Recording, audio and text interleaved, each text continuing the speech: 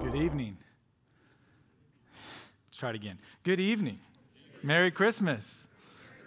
I'm glad that you're here with us. Hey, as we get started, I want to acknowledge something that we acknowledge every year on Christmas Eve. And the first is that this time of the year, this day in particular, Christmas Eve and Christmas morning, is a really special time for a lot of people. You get pretty hyped up and excited. You've got all kinds of traditions. And you've got all kinds of experiences. You've got things that you have to do, from baking cookies to wrapping presents a certain way and handing the presents out a certain way and having breakfast and doing all these different things. And it's a really incredible time of year, so much so that you protect it with all that you got, and you're not even going to let a year like 2020 steal it from you. And to you, we say, that's awesome. And from the bottom of my heart, I am very grateful that you're able to do that. But there's another group of people at this time of the year is anything but joyful and exciting. And in a year like the one we've had, it's a really difficult thing to muster up the strength to just make it good. Many people, multiple people at New Hope, in fact, have lost someone that they love this year. And so this Christmas is especially painful. Tonight and tomorrow are going to sting. And to them, my prayer is that tonight is a reminder through the songs that we sing, a lighting of candles, the preaching of the text, that God is with you. I'll give you the sermon in a nutshell. Christmas is like God's megaphone yelling out to the world, I know how you feel. I know how you feel. Let's pray this morning, and we'll jump in. Father, we thank you that in the midst of a celebratory season, there is still enough room for us to wrestle with difficulty. Thank you for the promise of Christmas. Thank you for walking with us and among us. Thank you for living the life that we couldn't live, dying the death that we deserved, and defeating death for us. Father, this evening, would you give us ears to hear what you would have to say? And we ask for this in Jesus' name. Amen. We're going to be in John chapter 1, the passage that was beautifully recited. We're going to be walking through, and we have been for the last few weeks leading up to tonight. So if you have a Bible, if you don't have one, there's one in the seat that's in front of you or underneath you. That's our gift to you. And if you want a really nice one, you can go buy our Lost and Found. Just scratch someone else's name out of it, and you got yourself a leather-bound brand new Bible, and that is yours. Okay? Help us clear out the Lost and Found. While you're turning to John 1, let me share something with you. Throughout my years in ministry, I am a younger guy in ministry. I haven't been in ministry as long as others, but I have been in ministry for about 15 years. And throughout the years of doing ministry, people that are more seasoned than I have given me warnings about things that I'm going to experience and learn, like anybody would in any field that you're going to be working in. And so I've been told ahead of time, hey, you can expect certain things, and this is the way it's going to go. And I've been told different things, like, hey, every year you have to preach Christmas. I don't know if you guys knew that, but every year we have to preach Christmas. And every year you come to preach Christmas, here's what happens. You get to Christmas and you realize they already know what I'm going to say. And so you got to figure that out. And I've been warned about that. That's a real thing. I've been told many other things too, what I can expect and how things are going to go in ministry for me. And one of the things that I've learned is this, that people have a tendency to put undue pressure on their life when it comes to thinking about this Christian walk. And I've noticed that. Maybe more than I've noticed anything else in my time in ministry is to watch people put this pressure on themselves to live a certain way. And they put so much pressure to make the right decision, as if they're always on edge, always thinking, if I don't live the right way and do the right thing, then some cosmic killjoy is going to come and end me. So we get to this time of Christmas, and for many people, it's like, hey, I've been burned out on this. I don't even want to be back in church, but they come, and they're here. And it's a reminder that, man, if I want to live like a Christian, I got to do all these things, and I got to live this certain way. And the pressure begins, you can just feel it sometimes. You got to live this certain way, right? It's kind of like a classic song that we're all familiar with, right? You better watch out. You better not cry. You better not pout. I'm telling you why. Killjoy Jesus is coming to town, and if you don't live a certain way, look, it's a twisted view, but all the time walking with people, trying to help them understand the invitation that Jesus has made to us is about far more than behavior modification. It's about far more than just changing your behavior. It's about heart transformation. It's a totally different thing. Well, maybe you felt that kind of pressure to live that certain way. I came across a prayer that somebody wrote out that I thought kind of captured this well for us. They wrote this prayer. They said, Dear God, so far today I've done all right. I haven't gossiped. I haven't lost my temper. Haven't been greedy, grumpy, selfish, or overindulgent. I'm really thankful for that. But in a few minutes, God, I'm going to get out of bed. And from then on, I'm going to need a lot more help. Amen. And as funny as it sounds, like we've been there, right? You've kind of felt that. Like this whole thing about following Jesus is just a bunch of rules that I got to live up to. One of the things I've loved about studying through John chapter 1, and if you're a guest here and you don't have a church home, we would love for you to be a part of this church family. There's a lot more we can say about that, but one of the things that is just something that we're committed to is we just grab passages of Scripture.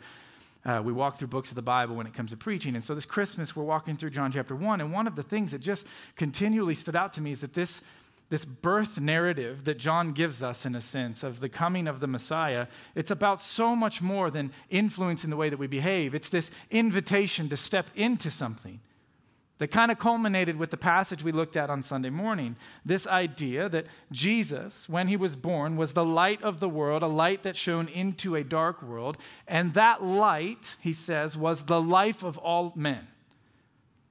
You see, when the Bible talks about life, it encaptures quite a bit that the English language misses. And we talked about this on Sunday. Life can mean a multitude of things. For one, it means physical life. John chapter 1 illustrates that. In the beginning was the Word. Everything was made through him. And so you have physical life. Your breath, you came from him. The Bible talks about eternal life, that everybody's going to live forever somewhere. And that what you choose to do with Jesus determines where you're going to live forever. This eternal life that he makes a promise to us about. But it also talks about the in-between, when you've already been created, but you're not yet living forever with him, that in-between section of life. And when the Bible uses the word life, it speaks to that too. Jesus said this of himself in John 10:10, I have come that they may have life right here and right now. That's a deep, meaningful purpose to your life. The kind of life that every day you wake up, you just know why you were created. You know why you were born. And the Bible makes that promise to you. It makes you the promise that, yes, you will live forever with him, but here and now, you can have life. And so if you're like me, maybe you have seasons where you wrestle with a little bit, okay, I get what the Bible's saying, but here's my question. How does that help me right now? Like, what does that really mean? What does it look like to live that way? What does it look like to have that kind of life? Like, what is the point of all of this?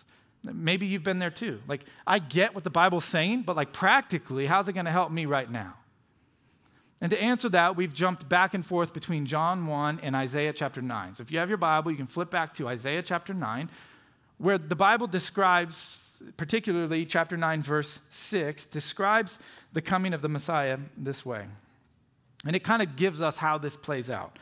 For to us, a child is born, a son is given, and the government will be on his shoulders, and he will be called Wonderful Counselor, Mighty God, Everlasting Father, Prince of Peace. You're like, well, how does following Jesus really help me in my life right now? Well, Isaiah tells us because of who Jesus is, the influence, the impact that has on your life, it's pretty incredible. Let me give you a little bit of context. Here in Isaiah chapter 9, you have a very real, heartfelt situation that somebody's up against. This is where these words come into play. It's King Ahaz ruling over Jerusalem, and he's got the Assyrian Empire right on the outside of the gates wanting to come in and destroy them. So you've got this king who's feeling a little bit of anxiety.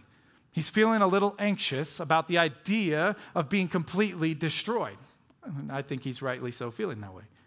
And so he begins to get strategic. He starts thinking, what can I do to avoid this? Who can I make an alliance with? Who can I team up with so that...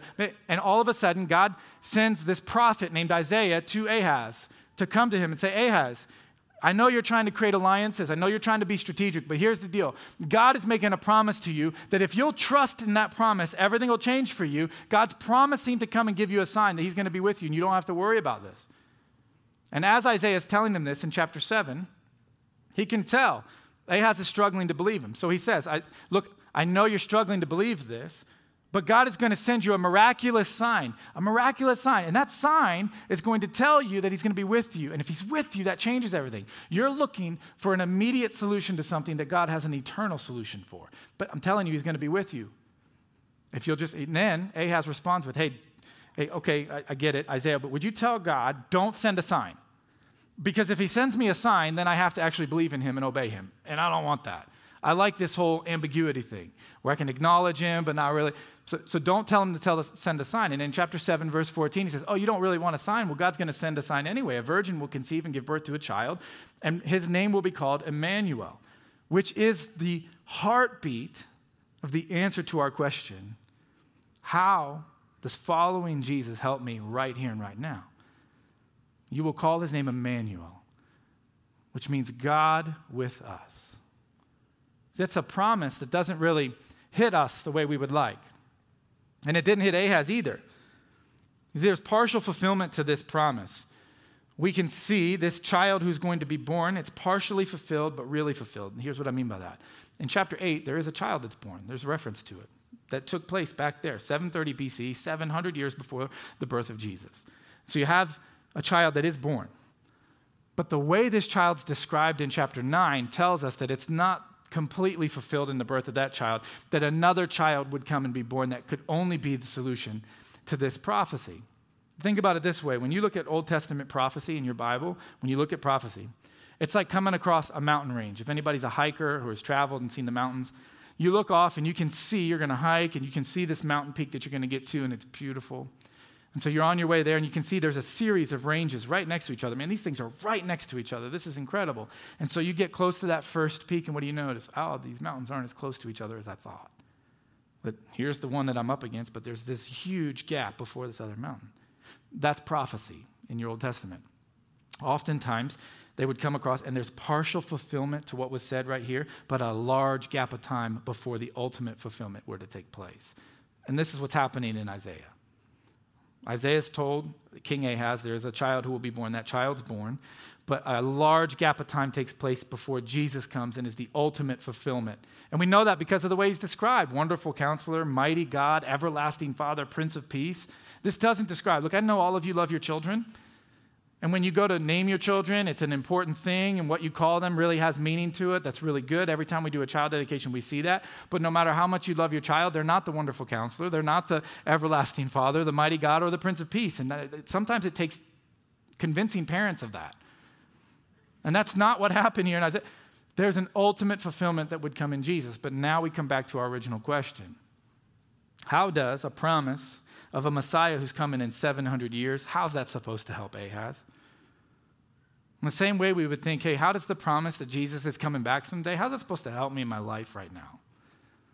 See, here you Christians go again with your Bible. Everything is so sentimental, it feels so good. And a lot of people around Christmas time, they feel this way. I mean, I love the talk of the manger, and I love the traditions and all the lights. And we went and waited for 3.5 hours at line at the state fairgrounds too, just to look at the lights, like many of you did too. And we love all of it. Oh man, it's so good. It feels so good. But at the same time, it's all pie in the sky. It's all sentimental. And I've got real problems in my life right now that this Christmas stuff that feels really good isn't helping.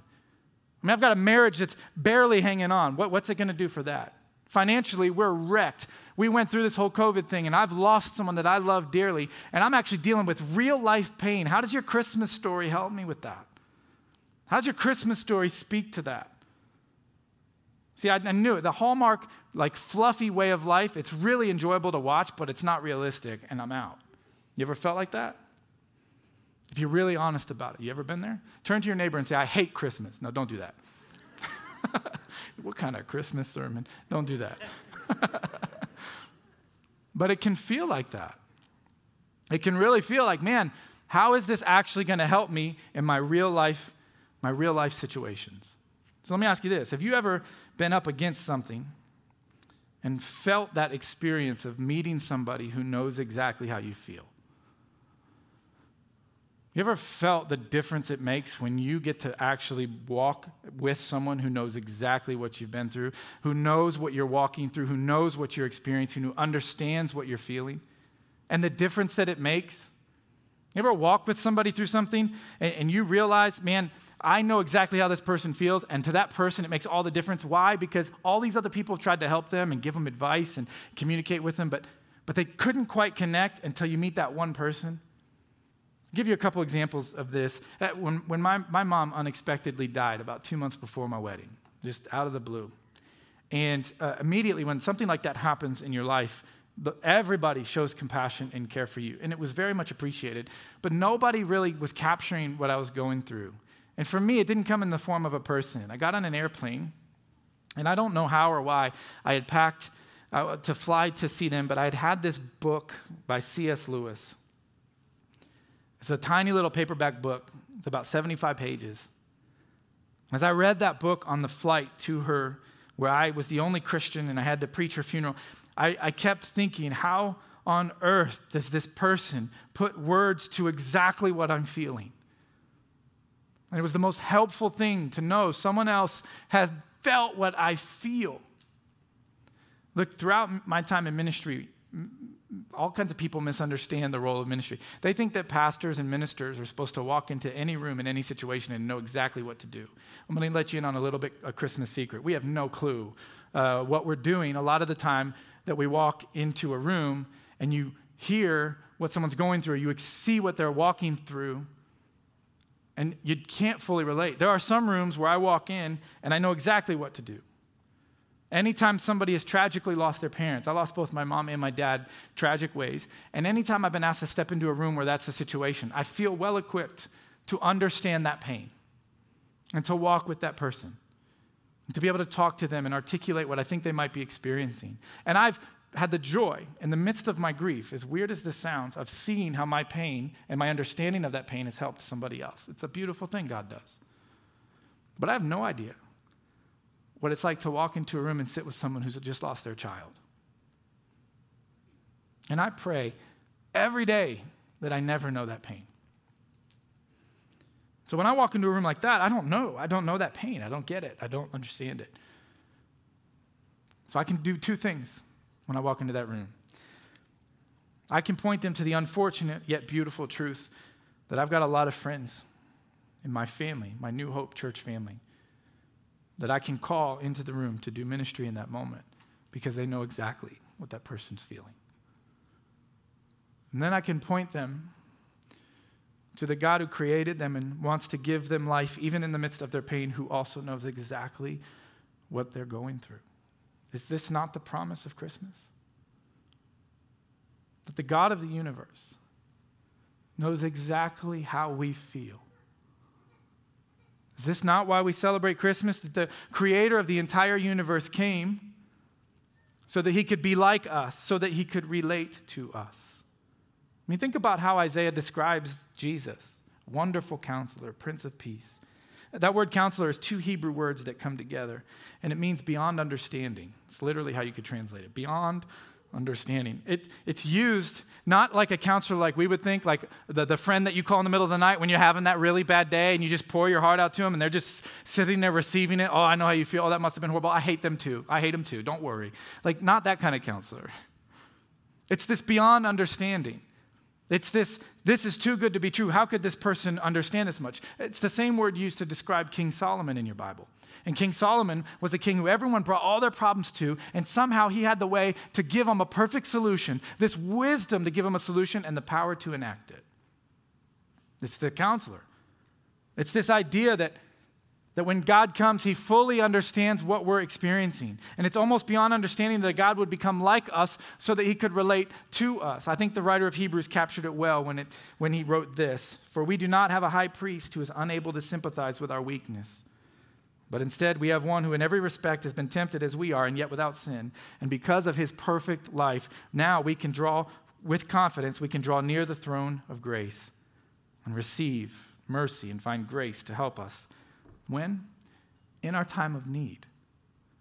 In the moment where we feel like nobody can understand what we're going through. In the moment where we realize, what is all of this for anyway? It's a reminder. Christmas is a reminder that God came to live among us so he could relate to us, so that he could say into your pain and into your life, I know how you feel. And because he knows how you feel, you can draw near to him in the midst of your most difficult experiences. I mean, you've experienced this. When you're going through life's worst pain, one of the best things is to be able to talk to someone who really understands what you're going through. And if our God was really born in a manger, then we have what no other religion, worldview, or philosophy on earth has. They don't even claim to have it. We have a God who can understand what we're going through from the inside of our experience, not from the outside looking in. He can understand from the inside of our experience, who knows what it's like to be born into poverty, who knows what it's like to feel rejection, to be abandoned by your friends and your family, to be tried unjustly, to be beaten, cruelly beaten, and to be killed. We have a God who can relate to everything that we've been through.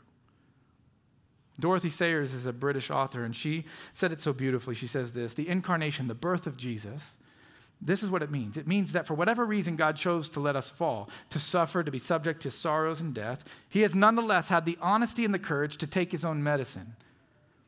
He can exact nothing from man that he has not exacted from himself. He himself has gone through the whole of human experience, from the trivial irritations of family life, amen, and the cramping restrictions of hard work and a lack of money, to the worst horrors of pain and humiliation, defeat, despair, and death. He was born in poverty and suffered infinite pain, all for us, and he thought it well worth his while. Back to our original question. A lot of times people come to church and they want to know, can Christianity, can following Jesus solve all my problems? Because I got a lot going on. You understand the pain that my family's walking through. We don't get along. Christmas is the worst. I don't want to be around any of them. Can it fix my marriage that's just hanging on by a string? Can Christianity fix that? Or can it give me some supernatural focus to fix the career that I just continually mess up? I'm here at church, but can church really help me? Can Christianity really help me? I heard a great analogy where someone said, asking those kind of questions are kind of like a young child asking, if I were to get blasted by an atomic bomb, would I be hot? It's like, well, yeah, you're going to feel heat if an atomic bomb blasts right near you, but that's a little beside the point. You're missing the point, because if an atomic bomb explodes near you, your personal temperature is going to be irrelevant in that moment. Likewise, God can absolutely, to answer the question, fix all of your problems. But Christmas is a reminder that he's done so much more than that. So much more than fixing our problems. He's given us himself. All of himself. So that no matter what we're walking through, we can be reminded that he knows how we feel. That he wants to walk with us. Look, we light these candles as a reminder of the light coming into the darkness. And every year you come to this last celebration, this last reminder where you have peace and love and joy. You have all these things that point to one reality, that they all find themselves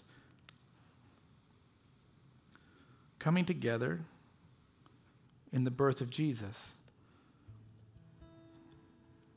A birth that is God's loud megaphone to the whole world, that because of tonight, because of Christmas, because of the birth of my son, no matter what you're walking through, no matter what you've experienced, no matter what you're up against, I know how you feel.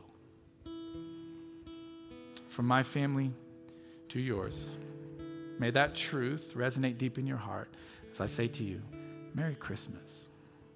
Let's stand and celebrate our Savior.